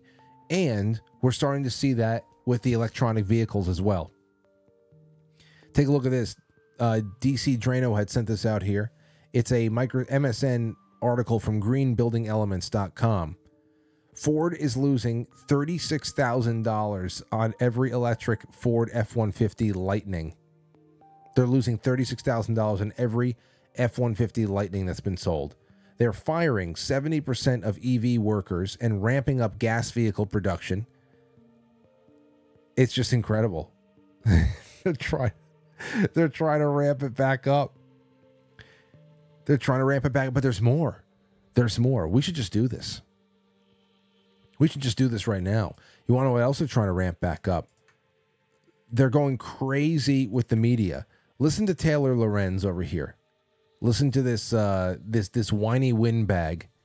This whiny media windbag. She's complaining that the entire digital media ecosystem is collapsing for lefty millennial losers like herself. All right? Take a listen. So meat, cars, media. The entire journalism industry is basically in a free fall. Today, the Los Angeles Times laid off 115 employees. They wiped out their entire DC bureau in an election year. An election year? We need journalists in an election year. Why do you? My question is, why do you? You guys can only say one of two fucking things. And one of those things has to be a vague Hitler reference to show that you've been like, I don't know, you're a historian. I know the name of a really bad person from 90 years ago. Okay? So, okay? Fucking hate her. No, I don't. I don't even know her. I hate this. They laid off pretty much all of their sports teams. They killed their entire tech and business section. They laid off breaking news writers, social media editors. Good. They suck. They suck. You know why? They suck. Yeah, but they're an editor. We need editors. Oh, I'm sure we do. But there's nothing to edit. And they're stupid. And so are you. The list goes on. But what's really dark is this is just the latest. Are you ready? Because this is where it gets really dark, everybody. It's about to get dark up in here. In months and months and months of layoffs in the media industry. Mm-hmm. In fact, tens of thousands of journalists have been laid off in the past year. Because they suck. Because they're not reporting on anything. They're not. It's like a journalist is not a doctor. And even doctors are falling out of favor with people because of what the hell's going on over there. You know, when you say, oh, the LA Times newsroom is looking really sparse, there's nobody in there. You know, what's missing from this picture? You know what's missing? It's a few dozen millennial nitwits who are writing articles compulsively about Hitler or trans seahorse dads. That's what's going on. Nobody cares about, you know, a woman who thinks she's a man, cuts her tits off, still gets pregnant, and then they have to gasp and say, oh, this has never happened before. A man is pregnant. This is the first time in the state of California, the first time in Italy that a seahorse dad is. That's what they call these fucking. They don't understand. They just don't understand here. It's incredible. Taylor Lorenz, you do not provide anything that people want. Here, I have one from the New York Post. Here you go. What she thinks is journalism is one long hormonal screed that only would fit in nicely on a Tumblr blog. And here's a case in point right now. Headline from the New York Post. trans woman who had mastectomy, discovered to be 5 months pregnant, making a rare seahorse dad. Okay? So this is in Italy. They're like, this is unprecedented here. A woman getting pregnant is unprecedented in Italy. Now, what's unprecedented maybe is that people who would normally have been put into mental institutions and closely monitored and never allowed to do what the hell they're doing to themselves that's unprecedented. That this is some kind of a victory for human evolution, at least the way that the media is putting it out there. But it's just really incredible. That she's not a man. She didn't change her sex. That's why she's pregnant, period. So, that's what I'm talking about. You think that I would ever pay for a weekend delivery of the New York Post ever again? And I had at a time. I thought it was nice to wake up on a Saturday morning and have a New York Post paper sitting there right on the walkway. And I could look at the standings and read some sports news and get a little bit of something else and whatever. No. Who the hell needs it? Now, I'm more prone to grabbing a link off of Twitter for free to start some conversation on the show. But, you need to be on psychedelics to make a story like that one I just read to you make any sense. I could just as easily have a conversation with my 3-year-old if I wanted to simulate an experience of reading through anything that Taylor Lorenz or her friends have to say about literally anything. And I can speak to Aurora for free. She says some very outlandish things. It's getting weirder and weirder. The other day, she walked up to Lauren and she kind of caressed her face and she said, "Don't worry, Mom, I'll take care of Dad and Uncle Anthony." Like, what? That was strange. It's like, why? Don't worry about what? And what do you, it's getting creepy around here. It's getting creepy. So that's what I have. But you want to see how the news is made in the new world, in the real world, the new media. This is hilarious.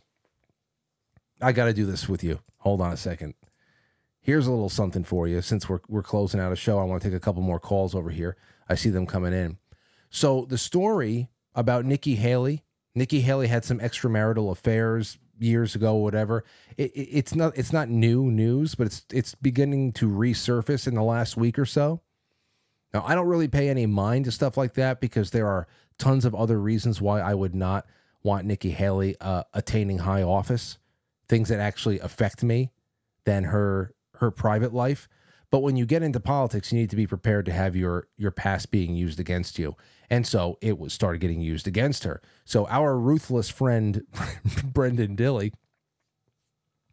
his team went and made a music video featuring an AI Nikki Haley rapping about having sex with one of her staffers in the back of an Escalade. It's called Backseat. You might have seen a little bit of it. Here's like 5 seconds of it. I want to send this one out to all the wolf pigs worldwide.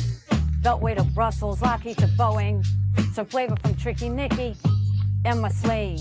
I'm the type of girl that starts wars and smiles. Still in all, I need the backseat of my sleigh once in a while. Are you in a party whore? I give you what you look. So that's it. It's called Backseat, Slade.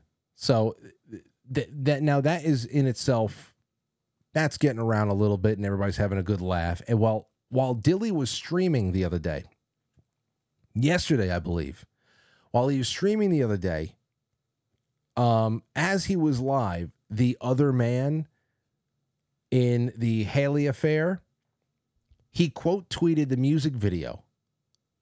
The guy that she had an affair with quote tweeted the music video and corrected the record that it wasn't an Escalade that they were fooling around in the back of, that it was actually an SRX.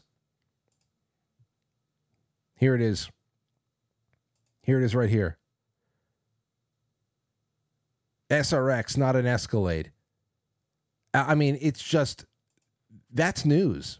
That's news now. It's real. It's first person sources, and it all happened in real time.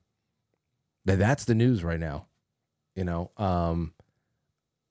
That's just incredible. That went on. There's another one. You know, they're bringing Jon Stewart back. You want to talk about warmed over fake meat? They're bringing Jon Stewart and the Daily Show back. I don't know. I guess you can say that they've conscripted him. So I guess he's part of the election fortification efforts in 2024.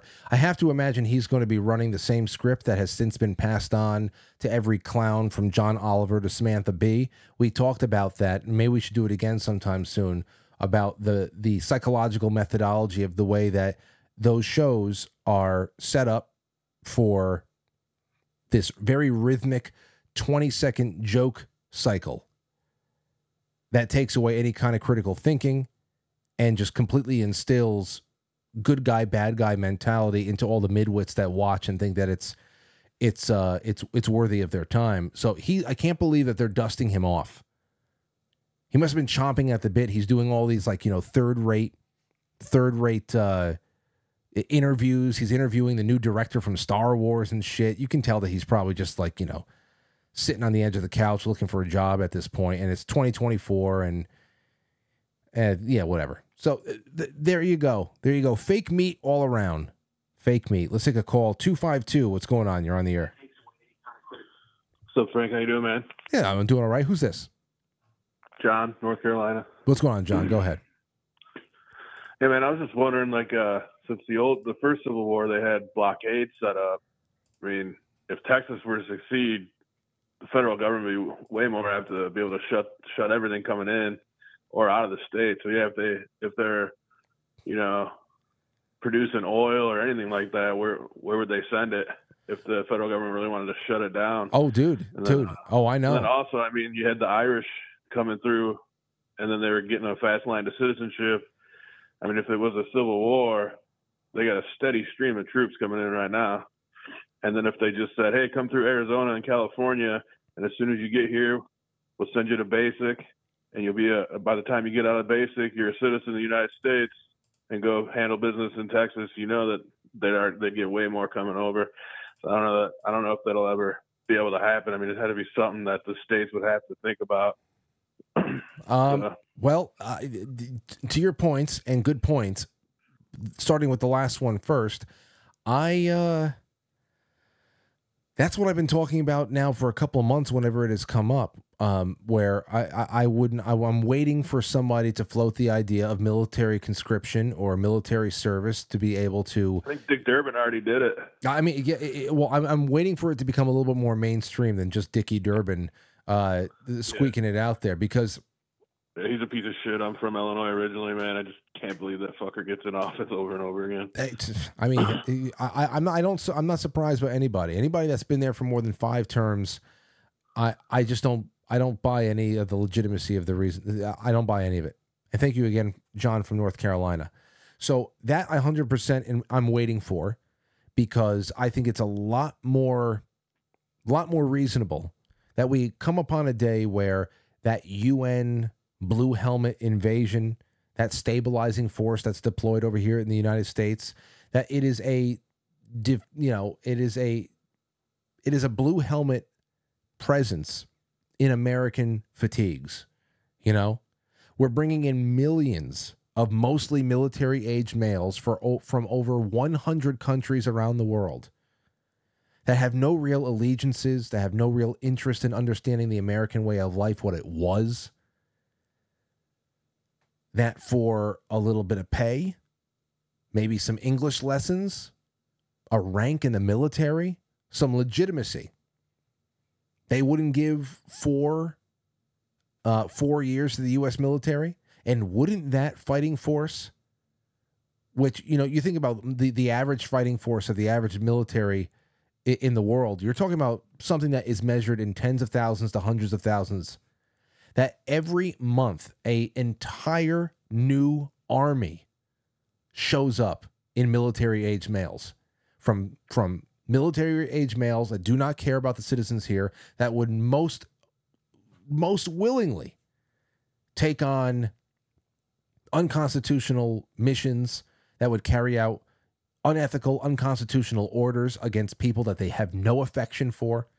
Wouldn't that be a little bit more believable than all of a sudden there's amphibious craft that shows up and the blue helmets get out and they're helping stabilize New York in a state of, complete meltdown or whatever, it would probably be an international fighting force with an American flag patch on the left arm.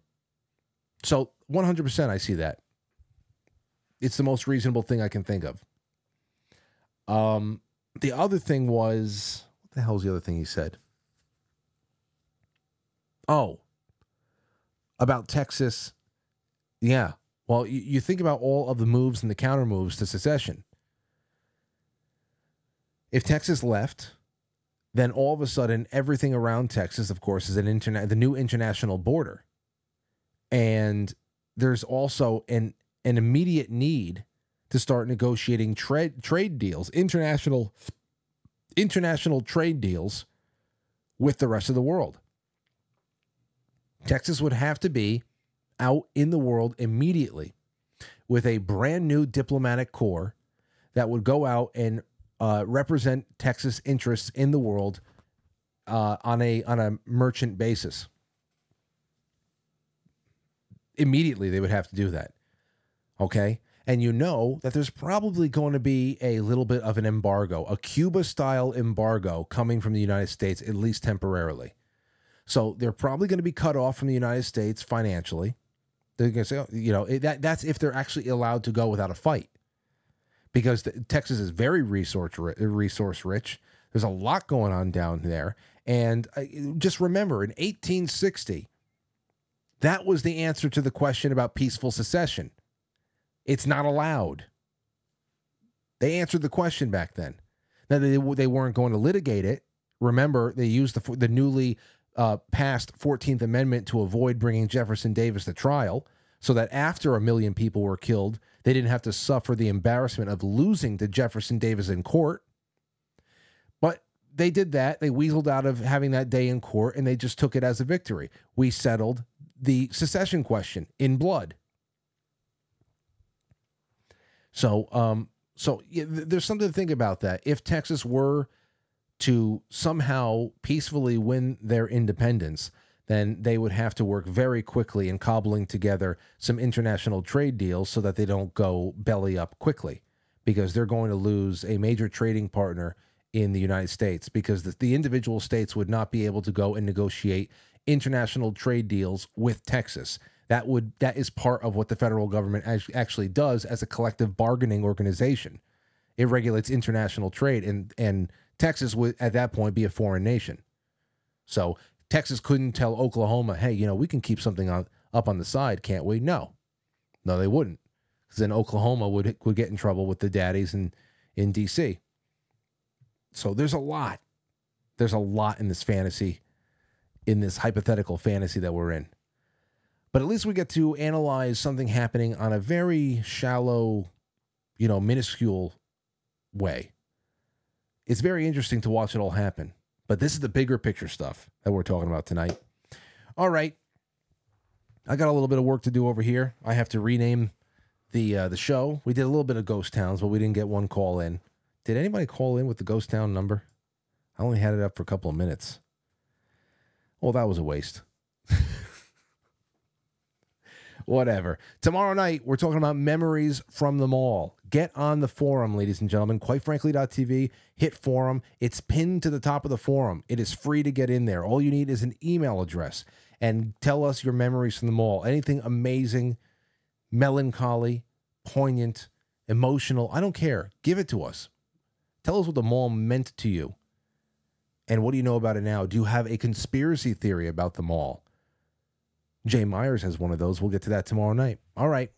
Let me get to your super chats. Car Guys New England says, I can't stand when people speak with a vocal fry. I know. It's a disability. Stowstube says, in support of great independent media, a super chat donation for Quite Frankly is thrown your way. Thank you, Frank. Thank you, Stowstube.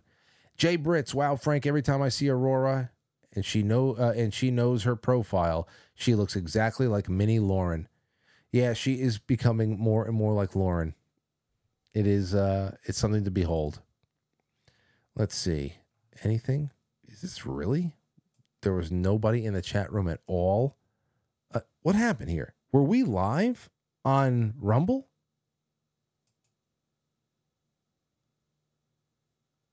What the hell happened? Oh, no, I guess we were. Nothing populated in the comments for me. In the Rumble's been very weird lately. Very weird. All right, one last run through on the gold pills. Here we go. Starting from the top. Sean Joe, Bacon Slut. Jadens says, oh, thank you so much, Jadens. A 12-month bronze tier subscription. Thank you, Paulie, 123 SKG, Karen Hare 7, Boys Blanc 89, Esther G. I'm so happy to see Aurora thriving. Yeah, it was nice to see her bounce back from that. Sleepless in Georgia. Thank you. And to all the cookies sent by Boys Blanc, love the Dilly meme team. Yeah, they're always on top of it. And Castle Drummer. You guys are the best. Have yourself a wonderful evening. I will see you tomorrow from here at Studio B. Now I got to figure some things out for the rest of the evening. I got decisions to make. Hopefully not much more money to spend, but I don't see how I can get out of this without spending a little bit more. Become a sponsor, by the way, if you haven't already.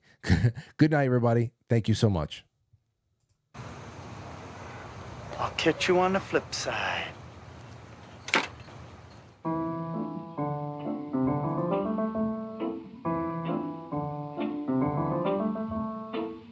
Quite Frankly is filmed before a live studio audience, and now our super chatters, starting with Car Guys New England, Stostube, Jay Brits, and our wonderful, wonderful gold pillars. I'm releasing that scratching right now, you bastards. And I'll see you tomorrow. Good night.